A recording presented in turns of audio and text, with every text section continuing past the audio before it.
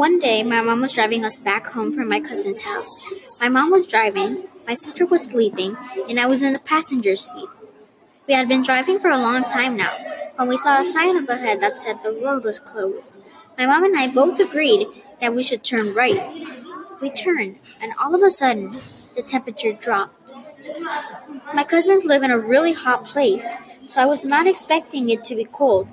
Even less all of a sudden. The temperature kept dropping. Then I saw something up ahead. It was a cemetery. By now I was freaking out.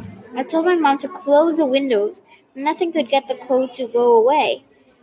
We came to the middle of the cemetery, and the temperature dropped so much there was already a slight frost in the air. I did not know what to do anymore but hide. So I gathered a bunch of sweaters, and I put them on top of me in order to hide myself. I only left a small hole to see through. I looked through the hole and saw something, or someone, in the cemetery.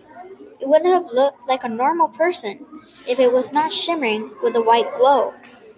We passed the cemetery, and suddenly the temperature went up again, just like it was before we turned. Yesterday I asked my mom what she thought about the experience.